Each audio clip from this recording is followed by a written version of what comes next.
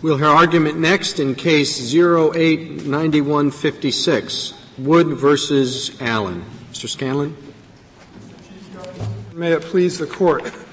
Hollywood was sentenced to death after his lawyers failed to investigate or present to the jury evidence of his undisputed mental deficiencies. That evidence was readily available to any reasonably competent attorney, and it offered powerful mitigation which had a reasonable probability of changing the sentence from death to life without parole. No one on the sentencing jury had any idea that Mr. Wood had any mental deficiency, much less that he had an IQ between 59 and 64, which means he ranks in the lowest 1% of the total population. Of course, if they had introduced that evidence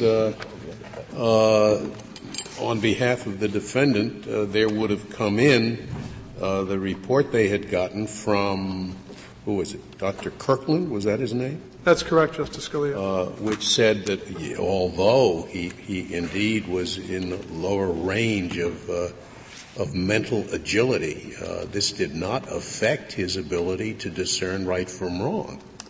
Well, it was not, the Kirkland report was not a favorable report for the defendant.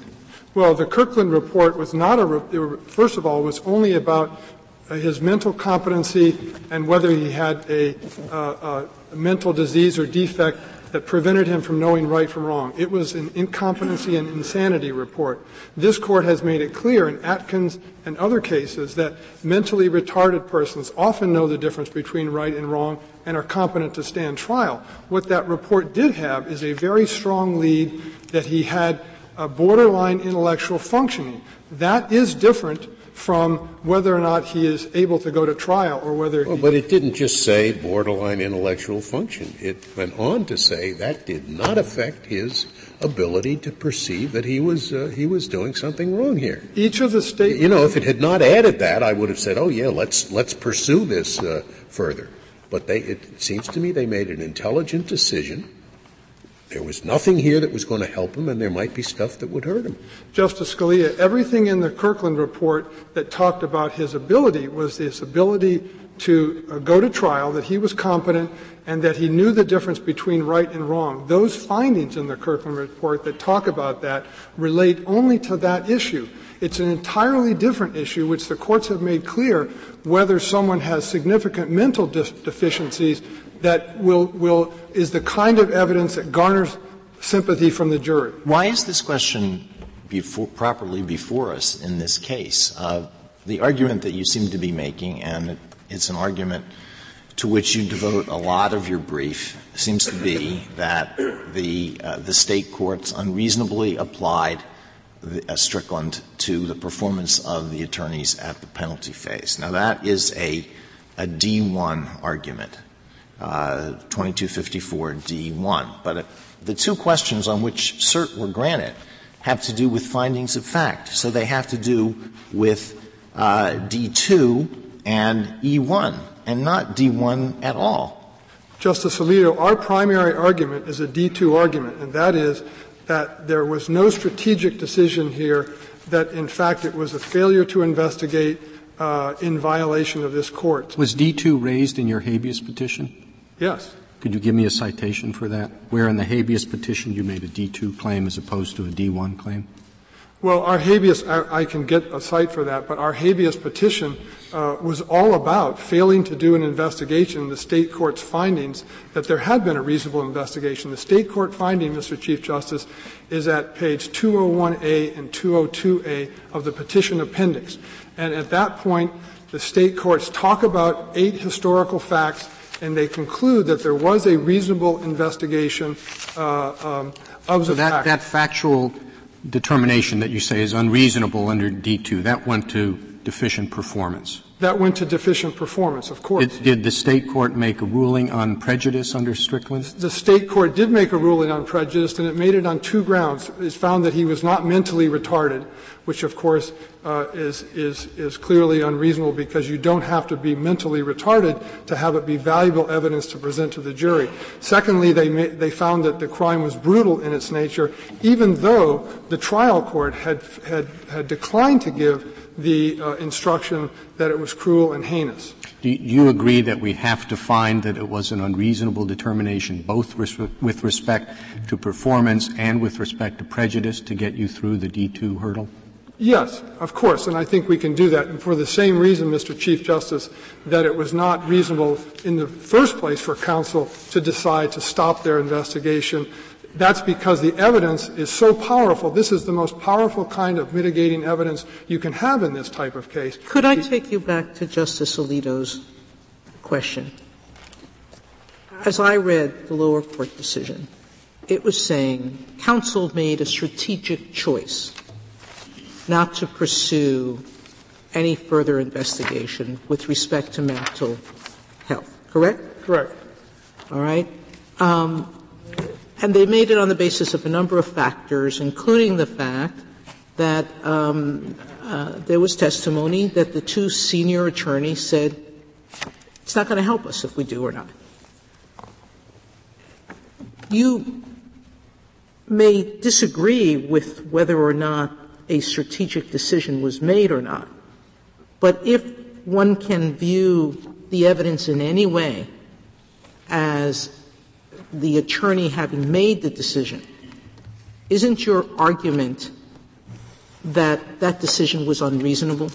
Of course. All right. But isn't that what Justice Alito asked you? That's not a dispute with the factual finding that it was a strategic decision. That's a dispute with the legal whether that strategic decision met the legal standard of Strickland. That's correct. All right. So we're back to Justice Alito's question, which is, isn't that a D1 instead of a D2 argument? And the question presented, that only addressed the strategic decision. It didn't address or present the question of the Strickland question of whether that would have been a reasonable strategic decision.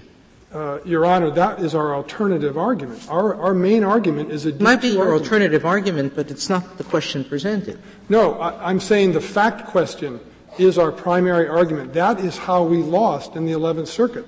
The 11th Circuit made a determination that it was not unreasonable to find that there had been an adequate investigation by these lawyers of a mental health defense. That's what the 11th Circuit found. Where did that come up? I thought that the facts, as the 11th Circuit presented them, is that the senior lawyer first said, we want Dr.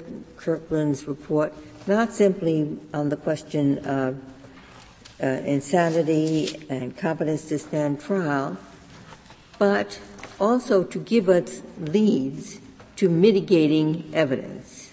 So mitigation is in his mind about looking into this mental question. He reads Kirkland's report and for whatever reason decides this isn't worth pursuing, this is not going to help us. I thought that that's what the 11th Circuit said was the picture, that whether it was an incompetent, ineffective decision is a separate question, but as to what happened, why did the investigation stop? Because the senior lawyer said, yeah, it's relevant to mitigation, but I look at the report, I think it's not wise for us to pursue mitigation. Justice Ginsburg, that is what the State argues. That is not what the 11th Circuit found. On pages 56 and 57A of the petition appendix, the 11th Circuit clearly makes a finding that there had been a reasonable investigation done of it. Where is that, 56? Page 56A and page 57A of the petition appendix, which is the 11th Circuit decision. And if you look at page 56A, for example, The 11th Circuit framed the issue correctly. They say, here the issue becomes, did counsel, before deciding not to present evidence of Wood's borderline intellectual functioning, make reasonable investigation or a reasonable decision that made particular investigations unnecessary? And they go on, right after that, on page 56 and 57, to say that they did a reasonable investigation. They cite 8 historical facts about that investigation. Those facts are objectively unreasonable. I'm sorry that I don't have that appendix with me now, but as I recall, the 11th Circuit was not making any independent determination of its own, but it was reporting what the senior lawyer, his view of it. And they were not making a fact-finding as a tribunal. With all due respect, Justice Ginsburg, if you look at the 11th Circuit decision at this critical point, there is no reference to Mr. Dozier, who is a senior lawyer. What the reference is to are the state court findings, which they say at 57A are amply supported by the record. Those findings were that they did an investigation, that it was adequate, and in fact, the State has now abandoned that position. The State no longer claims that these lawyers did any investigation at all. They claim that they looked at the Kirkland report and made a decision then and there to terminate any investigation. And that, of course, would be a violation under D1. But you first have to get to the fact issue, which whether they did an investigation in the first place. You don't have the cite for 542 Fed 3rd, that part of the opinion? What page it is? 542 Fed 3rd, 1281, but I don't have the particular page. Okay. I'm sorry, I don't have the Fed second cite. Could you clarify one thing for me? I understand that you can understand the record as indicating that they made a reasonable strategic decision not to let that report come in or make these arguments at the guilt stage. But the separate question is whether did they also decide to make the same decision with respect to the penalty phase, and if they did, were they assuming that the Kirkland report would become a part of the record at the penalty stage as it would have at the guilt stage if it came in? Well, I think your question is right on point, because what Mr. Dozier was thinking about when he said it didn't merit further inquiry was the guilt phase. That's right. What he was focused on. He designated to Mr. Trotter, the junior lawyer, the penalty phase. And therefore, the fact that they didn't make that decision is clear, because 2 months later, Mr. Dozier himself is going to the trial court with Mr. Trotter and asking for psychological evaluations and other reports. Mr. Trotter, before the trial, says, Your Honor, we have not investigated this. It needs further assessment. So well, clearly they have that what you said so far leaves out one thing. That is, I thought that Dozier had said, we have to get this Kirkland report, and it's of interest to us for 3 purposes. The 2 that were relevant to the guilt phase, and the 1, mitigation, that was relevant to the penalty phase. That suggests that in his mind, in Dozier's mind from the start, was both phases, the guilt phase and with respect to mitigation. And then he looked in the report, and having said we should see if there's any leads to mitigation, then he next says, we're not going forward with this. Well, Justice Ginsburg, what Mr. Dozier said at that time was in response to a leading question, did you have the penalty phase in mind? And he said, of course. Now, what he actually did when he requested the Kirkland report was to limit it specifically to competency and insanity. And so, but even if Mr. Dozier had that in mind, which I don't think the record supports, but let's assume that he had that in mind. When he got the Kirkland report, it's obvious, the State agrees with it, this Court's precedents show that what's in the Kirkland report is an extremely strong lead. He had borderline intellectual functioning.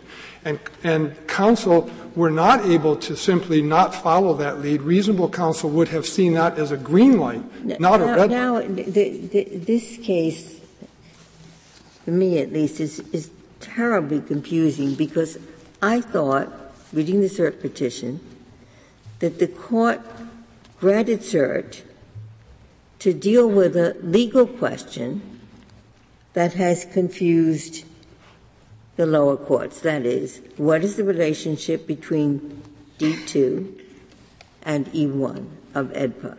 Right. When I read your brief and I hear what you're saying so far, it seems to be that you have a solid case under D1. That is, that these counsel were ineffective because they did not pursue mental state mitigation. But that would be a much different, that would be a fact-bound case tied to this record, as apart from the legal question, what does unreasonable, the D2 unreasonableness, how does it relate to the E1 presumed correct, clear, and convincing evidence? I thought that legal question was why we granted cert. And that is very central to this case. And the reason it's central is because the 11th Circuit got it wrong when they focused on individual fact findings, many of which were immaterial to the claim, instead of looking at the entire state court record. And so that's an entirely different question. I think that's the question.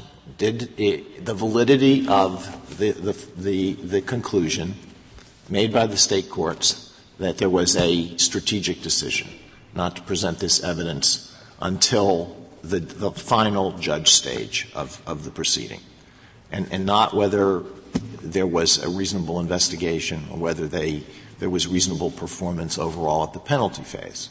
It's purely this question of the validity of a finding of historical fact and how that is to be evaluated under D2 and E1. Right. And if you look at the 11th Circuit's opinion, the majority opinion in this case, what they did is rather than look at the entire record for reasonableness to see if the petitioner had shown that it was not reasonable, what they did was they looked at individual fact findings and they said if those are not rebutted by clear and convincing evidence, therefore it's reasonable. And that's the mistake. Let's just talk about the finding of by the district court that there was no strategic reason and the disagreement with that in the Federal Circuit. And let's talk about it just under D1. Just under D1. Would you say that the test is whether or not that finding was clearly erroneous? No. Is that another way to? No, I think the standard is much more difficult than that. I think the standard. Why is unreasonable application different from clearly erroneous? I think something could be incorrect, but it wouldn't be unreasonable. I think something could be erroneous, but it wouldn't be unreasonable. I think that Congress made it clear that D2 was a deferential standard. It has teeth in it. Well, I'm talking about D1. Okay, under D1. I beg your D2, unreasonable determination of facts. Right, right. And that is that Congress said that a petitioner has to show before they can go anywhere in the case that is objectively unreasonable. In the prior version of this statute, it was much easier. You think there can be findings that are clearly erroneous but not an unreasonable determination of facts? I think that this Court, certainly in the context of D1, has said in Miller L. that there's a difference between something being erroneous and something being unreasonable. How about D2?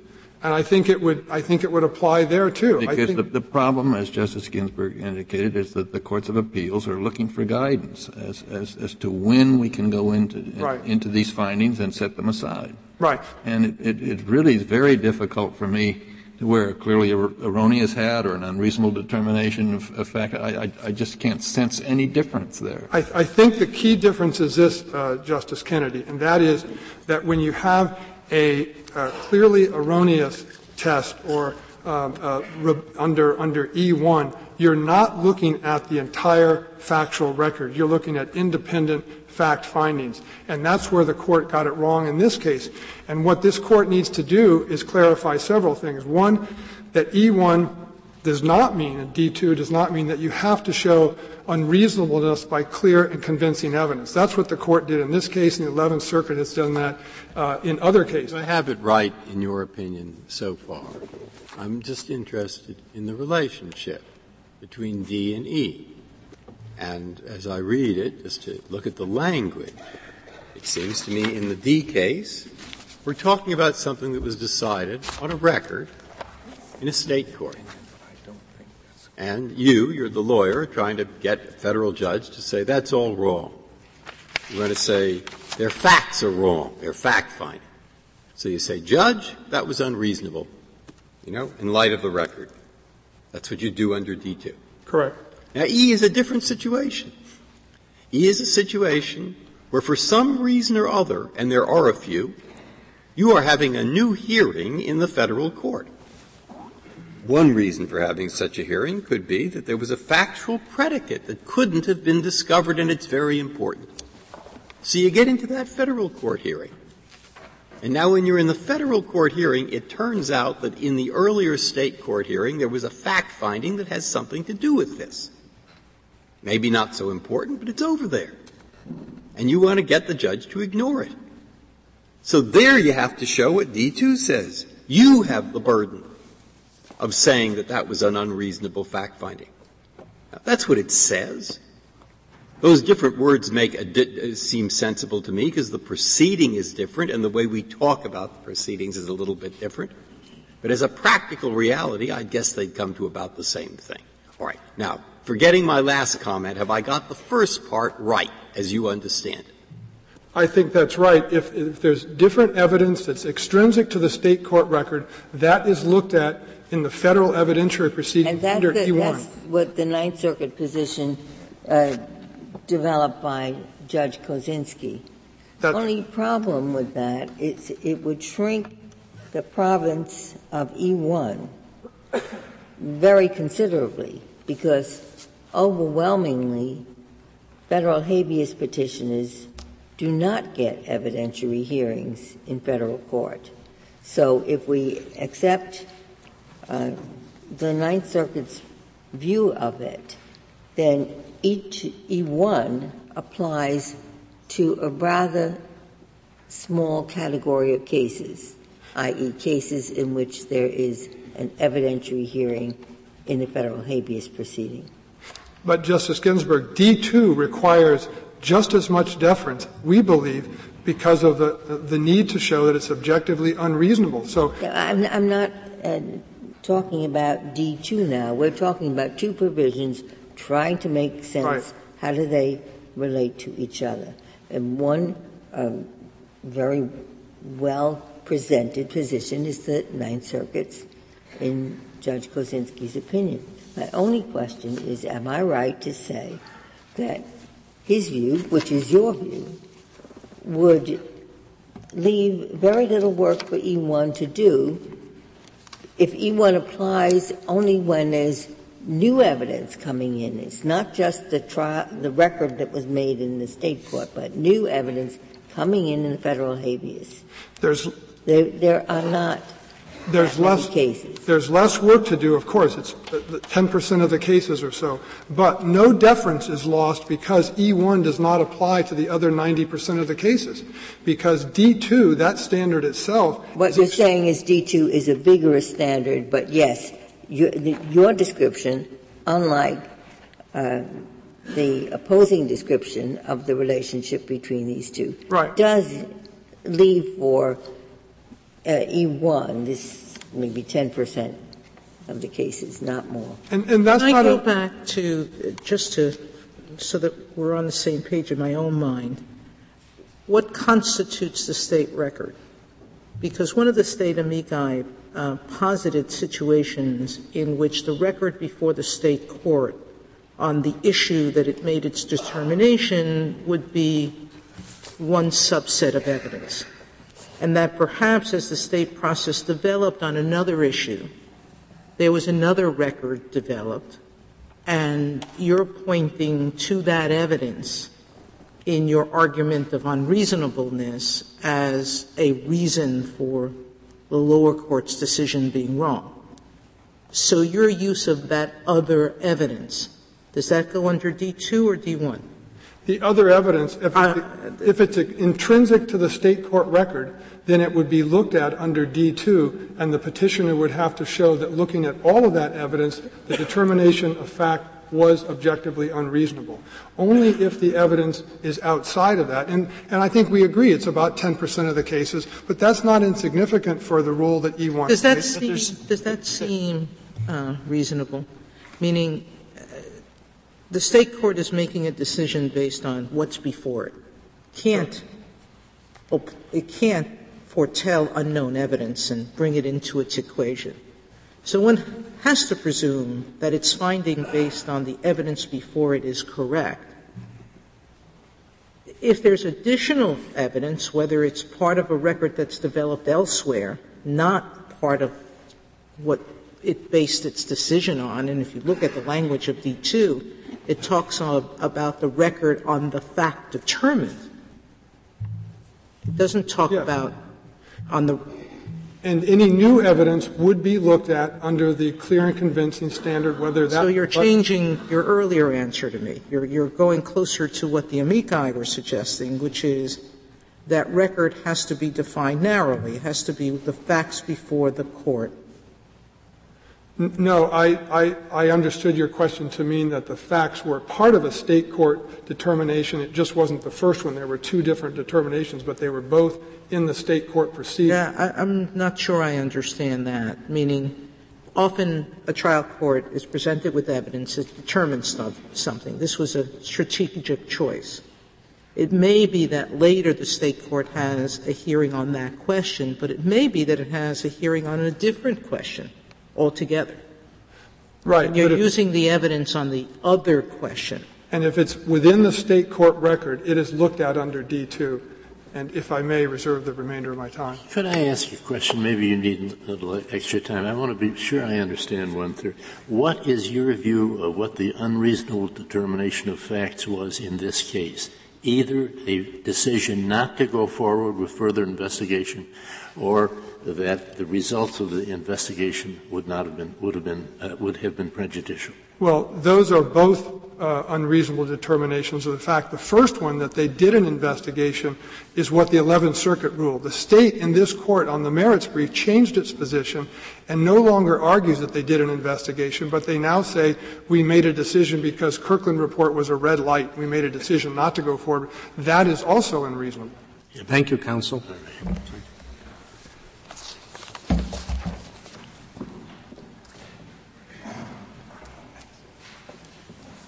General Mays. Mr. Chief Justice, and may it please the Court, based on the Court's questioning so far, I believe that I, as did every amicus, believe the questions presented in this case are the actual questions listed in the petition. So unless this Court has an objection, I'm going to focus on the D2 question and how it interplays with E1.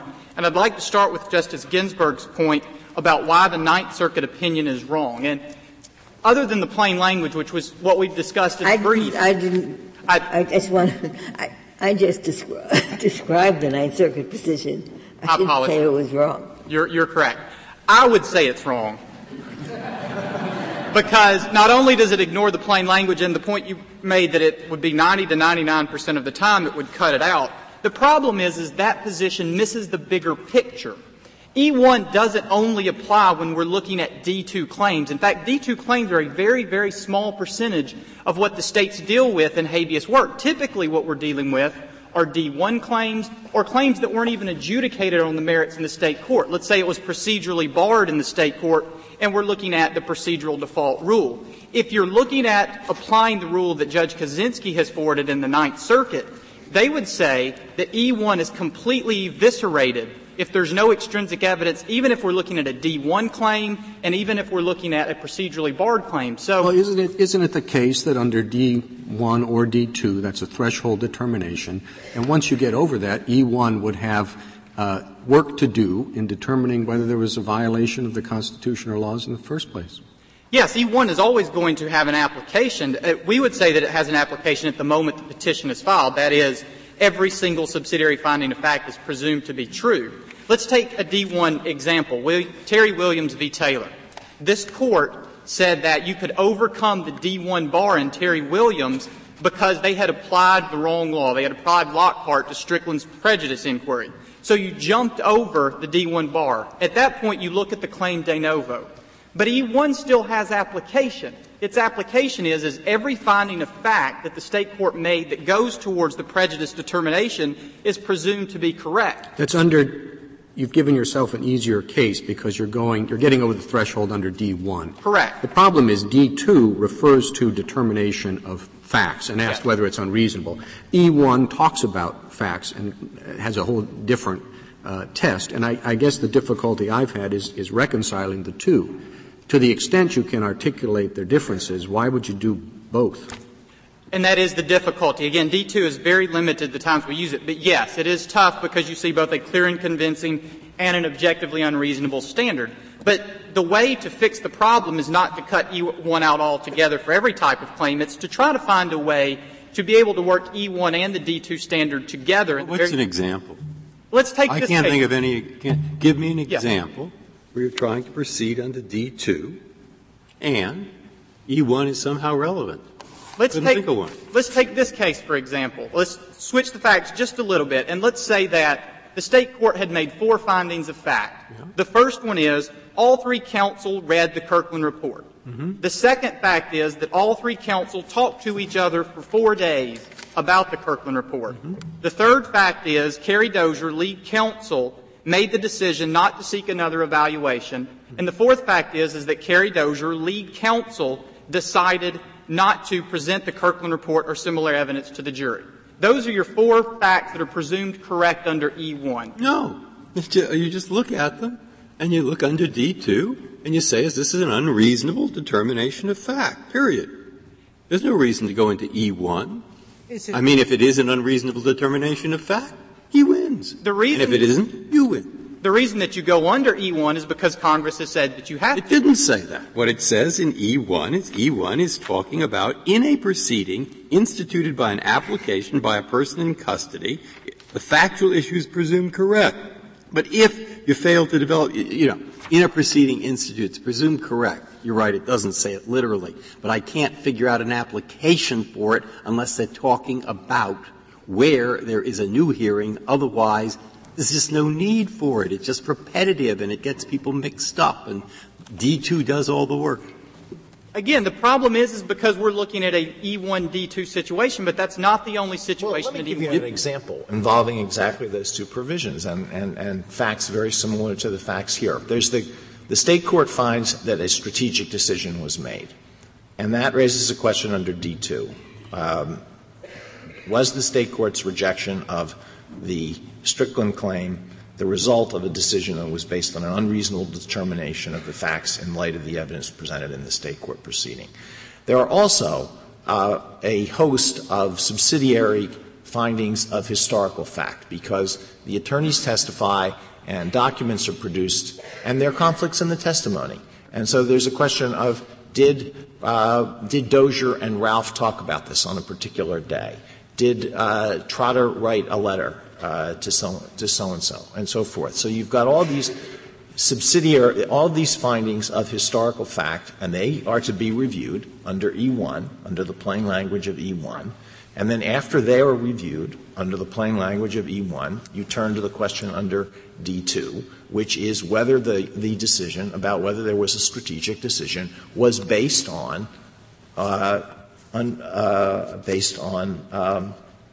an unreasonable determination of facts. Correct. So there's no conflict. No, and Justice Alito, if the way you said it is exactly where I was going with my hypothetical. I see that. That's a possible way to look at it. Yeah. And the problem with I see why it's controverted. But the problem with it, with these standards of review, it mixes people up. And it sounds as if you're just bringing in a hammer after you've brought in a saw, and the hammer looks a little tougher than the saw. And why get into all this business? Because I would come back with the saying that this is almost like because D2 is so limited in what we do, you have a toe ache, but you're asking us to cut the leg completely off. I mean, there's a much broader use of E1. I don't understand that, and I thought that your position in this case, or at least one of your positions, is there was no unreasonable determination of fact, period. Correct. And if you write about that, then you win, and there's no reason in the world to go on to E1 that this case, in your view, should be totally governed by D2, that is, the determinations of fact were reasonable. End of case. That is not the position we took. That position is what the Court ended up doing in Rice v. Collins, saying that even if we don't answer the question, the State wins. And you could do the same thing again here, too. The strategic decision finding of fact is not unreasonable, but we're trying to help the Court find a way to make E1 and D2 work together. Well, we have one here, and my real objection, I guess, and it's interesting, I now see the conflict with Justice Alito's clear explanation of it. And I suppose the thing I'd ask you then is, look, my objection to it, hypothetically, is too complicated. Lawyers have enough trouble trying to figure this out. I agree. Is there any reason we need to interpret it that way? The language doesn't have to be. Why not just have a simple, clear thing? If they're unreasonable, the State loses. And if they're not unreasonable, the State wins. That's too simple. But why not use it? If the Court would come back and say that E1 applies when the petition is filed, and that if you're outside the D2 claim, E1 is not tethered to the introduction of extrinsic evidence. It simply applies. But then you came back and said in the limited circumstances in which we have a D2 claim, not a D1 or a procedurally barred claim, but a D2 claim, if the Court came back and said we're going to treat objectively unreasonable as the equivalent of clear and convincing evidence, that means if you can prove that something's objectively unreasonable, it also proves by clear and convincing evidence it's wrong, then that would not be a problem. But again, what we're saying to the Court is if you say that, you need to also say that E1 is still not tethered to extrinsic evidence, evidentiary hearings, because E1 applies in a much broader scope than just the D2 question. So you really don't want us to say that, because unreasonable, as we've defined it in D1, means it could be wrong, but still not unreasonable. Correct. So if we say that proof of by clear and convincing evidence that a decision by the State court was incorrect, you can't you don't really want us equating that with D2, do you? No. Let me be clear. I was answering Justice Breyer's question about how he could write it. I that's why he's starting right from, I think what he's saying is what your adversary responded to Justice Ginsburg, unreasonable really is much broader than clear and convincing evidence on correctness. You don't need it because whether the decision is right or wrong is not the issue. Even if it's wrong, it can still be reasonably wrong. Yes. I mean, one could take quarrel with that proposition, but that's the state of the law. So why do you need E1? That's Justice Breyer's question, as I understand it. I agree. And again, my position is exactly what Justice Alito had said earlier. That's the step-by-step way that we would approach it. That is the way but work it out in theory, okay? Work it out in theory. There are, you see, the difficulty with this case is there's one factual matter. Was a strategic decision made? Right. There are a bunch of subsidiary facts that were made. Right. If you're applying D2, the Court would look at all the subsidiary facts and decide not whether they were correct or not, but whether they were unreasonably incorrect. Okay? If they weren't unreasonably incorrect, so you don't have to get to the correctness question by clear and convincing evidence. If they're not unreasonably incorrect, the four subsidiary facts would then support the fifth, the general question, correct? Either we agree it does or it doesn't, but I don't understand why you need E1, because you never need to get to the correctness of a finding.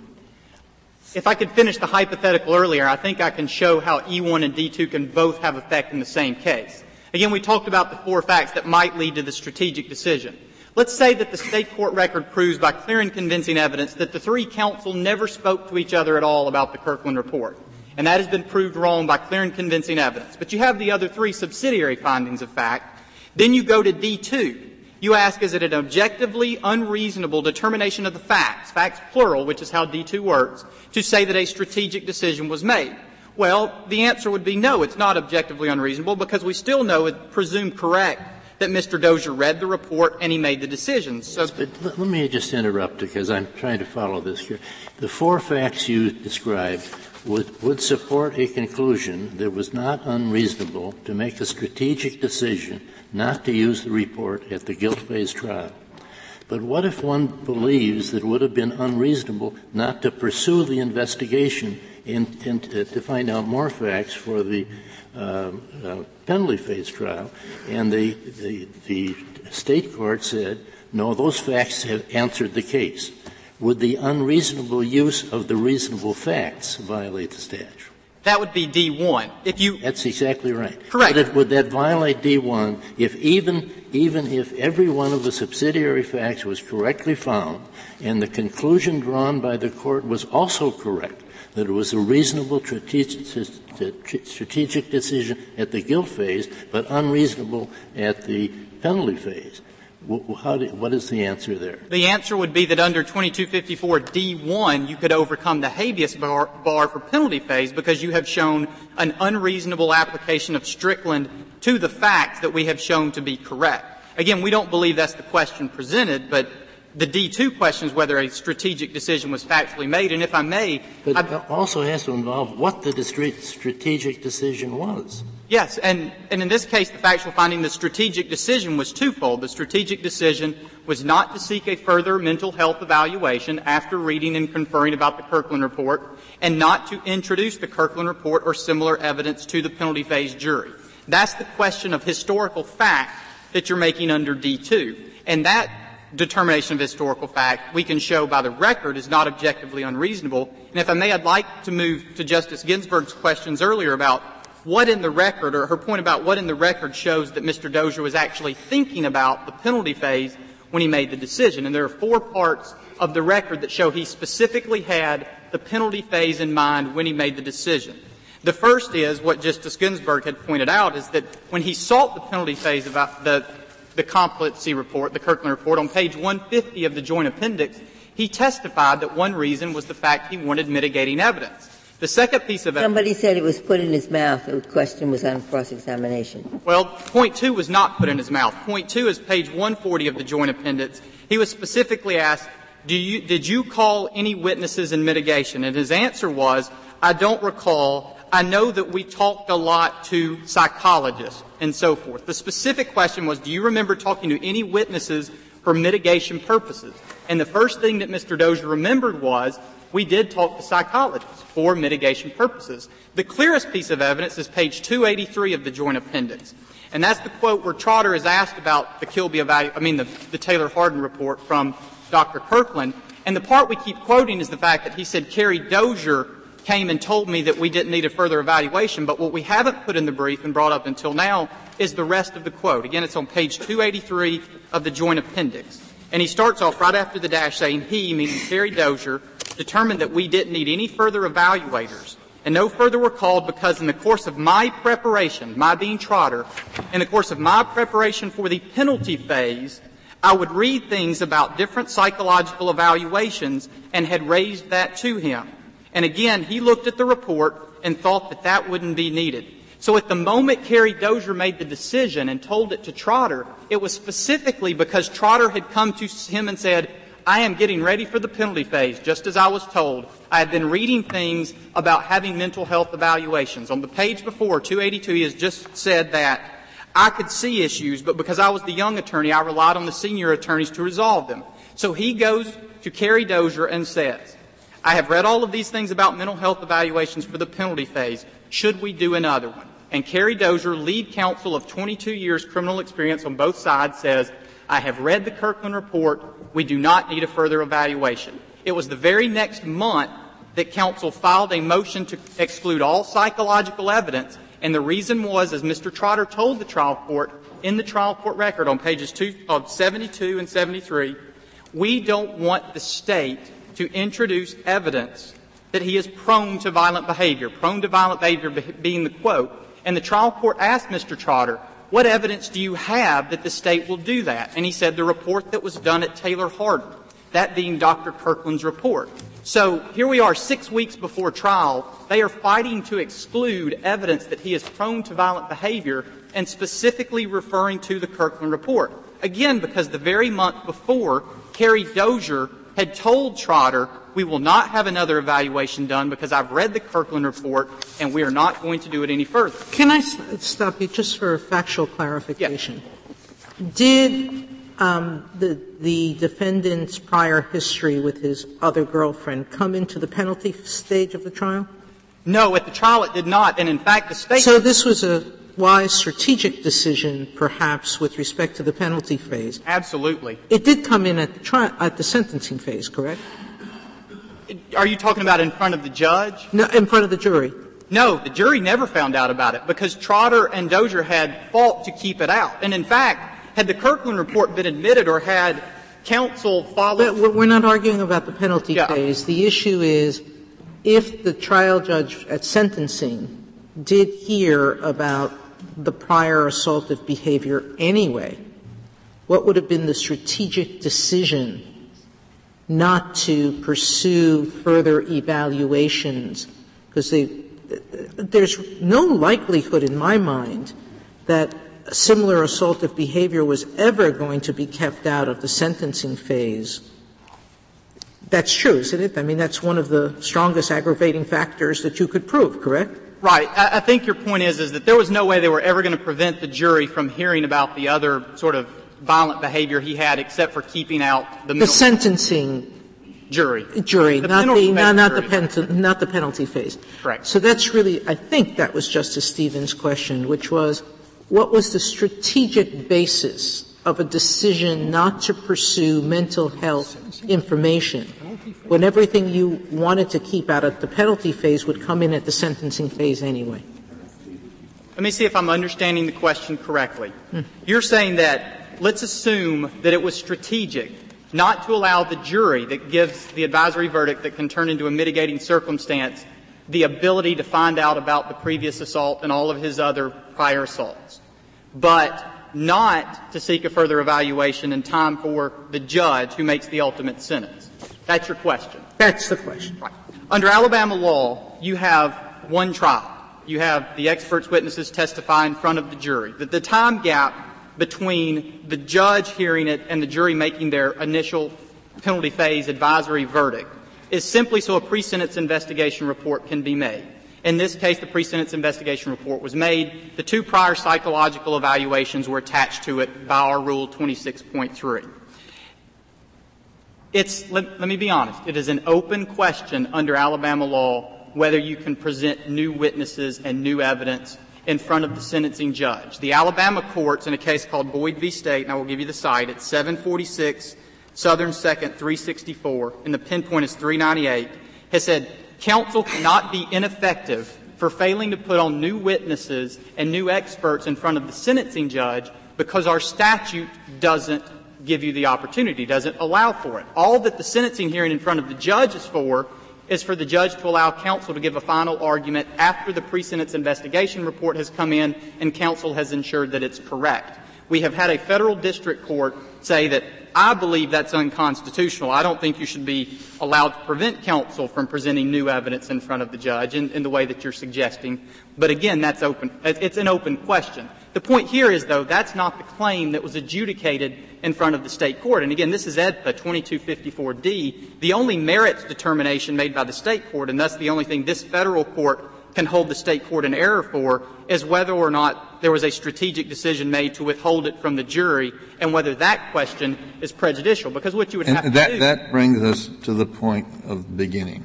And could you give me, in summary form, your best interpretation of both D and E, D1, D2, E1, in light of the deference that the federal courts should pay to state determinations? It seems to me that if you reserve E1 for cases in which there's a hearing in the district court, then it's somewhat counterintuitive because the strongest standard applies to the accused. He has the greatest burden when the state hearing was the least effective. On the other hand, if they overlap, then D2 is often superfluous. So I have a choice of something that's counterintuitive or superfluous, and I don't know which one to take. I agree. But maybe there is some more general theory that you can give me. There is. Res judicata doesn't work. Right. Although I think Congress might have had something like that in mind. If I may, let me give you the way that we see E1 working on a broader scope. And we ran into the problem that Mr. Chief Justice had mentioned earlier about how E1 applies to D2. Here's how we believe that E1 works altogether under AEDPA. A petition is filed. At the moment that petition is filed, all subsidiary findings of fact are presumed correct under E1. The next question you should answer should be, will extrinsic evidence come in, either under Rule 7 through affidavits, etc., under Rule 8, an evidentiary hearing? If the answer to the question is yes, we will accept extrinsic evidence, then you accept the extrinsic evidence and you have the question this Court couldn't answer last year in Bell v. Kelly. How does 2254D work after that? Now, let's say that you answer the question no, you will not have extrinsic evidence, which is the case you have here, and you move over the 2251D bars. If they're only arguing D1, you don't have a problem because you simply look at the application. The problem runs in when you have a D2 claim with no extrinsic evidence. The way I think that it should work and the way that it will work all the way down the line, no matter how the Court comes to it, is to say that the smaller subsidiary findings of fact are presumed correct until, in this case, the record evidence shows that they're clear and convincingly wrong. An example of that would be Miller L2. In Miller L2, you found that the state record evidence proved that the finding that there was sexual abuse in the state court records was proved wrong by clear and convincing evidence. At that point, you can say, well, it's also a D2 violation because it's objectively unreasonable. Can I suggest, it doesn't seem to me there's any contradiction between the two. E1 addresses a factual finding. D2, on the other hand, addresses the decision of the court, which was based on sometimes just one factual finding, but sometimes many. So you proceed first with E1, and you ask whether each factual finding on which the decision was based was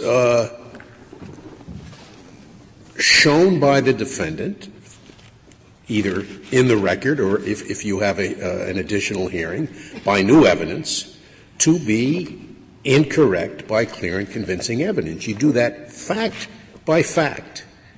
Having found, let's say, 2 of the 5 facts to fail that test, you then go up to D2 and say, okay, in light of the fact that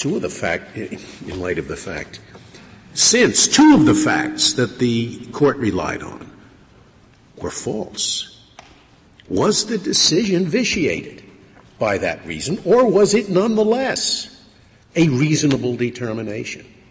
I mean, once you focus on the fact that E1 applies to facts and D2 applies to the decision, it's whether the decision was based on an unreasonable determination of the facts. I think that in 2 minutes you've said it better than I did. If that's so, then why will we not soon have what I'd call the habeas corpus jurisprudence of what is a subsidiary and what is a major fact and what is a finding? And what's wonderful about that is no habeas corpus proceeding will ever end, because throughout the country people will make mistakes about what is the subsidiary and the subsidiary to the subsidiary, and then what is the more general, and pretty soon we'll have everybody be arguing about that, and there'll only be 4 professors in the country who understand which is which, and they'll each say different things. I would disagree. I think the district courts can handle that question. I mean, they've been handling it since EDPA came out in 96. I see that my time is almost through. I want to make. Well, I don't think they've been handled. I think there's a tremendous confusion, and I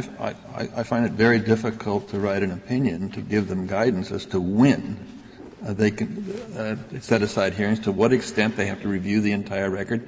To me, I think many courts of appeals and district courts think that it's just like a clearly erroneous standard. It's very hard to use these standards to give you any concrete guidance in the specific case. I agree it's difficult, but again, that's why we're saying just use the plain language. Look at the smaller subsidiary findings of fact to see whether or not you can rebut the presumption. And then, as Justice Scalia said, you look at the overall decision and see if it was based on a determination of facts, a larger bundle of facts, to see whether or not it was unreasonable.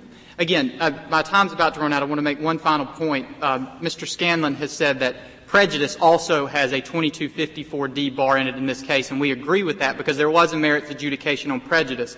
And I simply might like to make the point, regardless of how the Court comes out on the D2 question on deficient performance, you cannot overcome the 2250D bar for prejudice here because, again, simply knowing that someone had the low IQ and had a low grammar school kind of education level, we are in the unique position where the sentencer actually knew that. So we have a very large insight into what the sentencer would have done. It is not objectively unreasonable to believe the sentencer would have done again what he had done the first time had he heard similar facts. So if the Court has no further questions, I will cede my time to the Court. Thank you, General. Thank you. Mr. Scanlon, you have 3 minutes remaining, but I'll give you more since I'd like to start with a question. My first question was whether your petition was under D2. And during the argument, I went back and looked at the petition, and I see the exact language of D1 quoted in paragraphs 45, 52, 58, 63, 71, 76, 82, 90, 94, 97, and 104. D1. And unless I'm missing it, nowhere do I see the language of D2. I see the language of D2 in your cert petition questions. Now, I think there's a huge difference between D1 and D2. We've been talking about D2 in a case that was only brought under D1. Well, it was brought, with all due respect, Mr. Chief Justice, under D2 as well, because the central focus was the factual allegation, the factual findings made by the state court. That's what the petition was based on. And that's the language. But then you knew to quote the language of D1. You did it, I think it's more than a dozen times. You never quoted the language of D2. Now, going back, you can say, well, we talk about these facts or those facts, but that is also relevant to the application question under D1. But there was language about unreasonable application, unreasonable determination of the fact. That was always part of the petition. That's what was focused on. Well, I find it hard for you to understand how you can say it was focused on when you quote D1 12 times and never quote D2. It would seem to me that the focus was on D1. Well, I think the focus was on both. And in these cases, they're inextricably linked together as well, because these determinations of whether something is strategic is not only a factual determination, but it's a determination that has legal principles under Strickland and Wiggins and Williams. But another thing I would like to say in answer to Justice Kennedy's question is D2 should never be made superfluous in this, because that is the primary provision in this statute. It calls for looking at the entire state record. It's a very strong deference standard. E1 has its application, but it would be incredibly complicated for this Court to tell lower courts to apply E1 on top of E2. And Justice Alito, in your example, the problem in this case was that they looked at subsidiary facts. Half of them were immaterial to the claim completely. And then the state court jumped from the fact that those were not rebutted by clear and convincing evidence to deciding immediately that everything was therefore reasonable. And that's why the courts have had a hard time with this standard. EDPA is hard enough to understand as it is.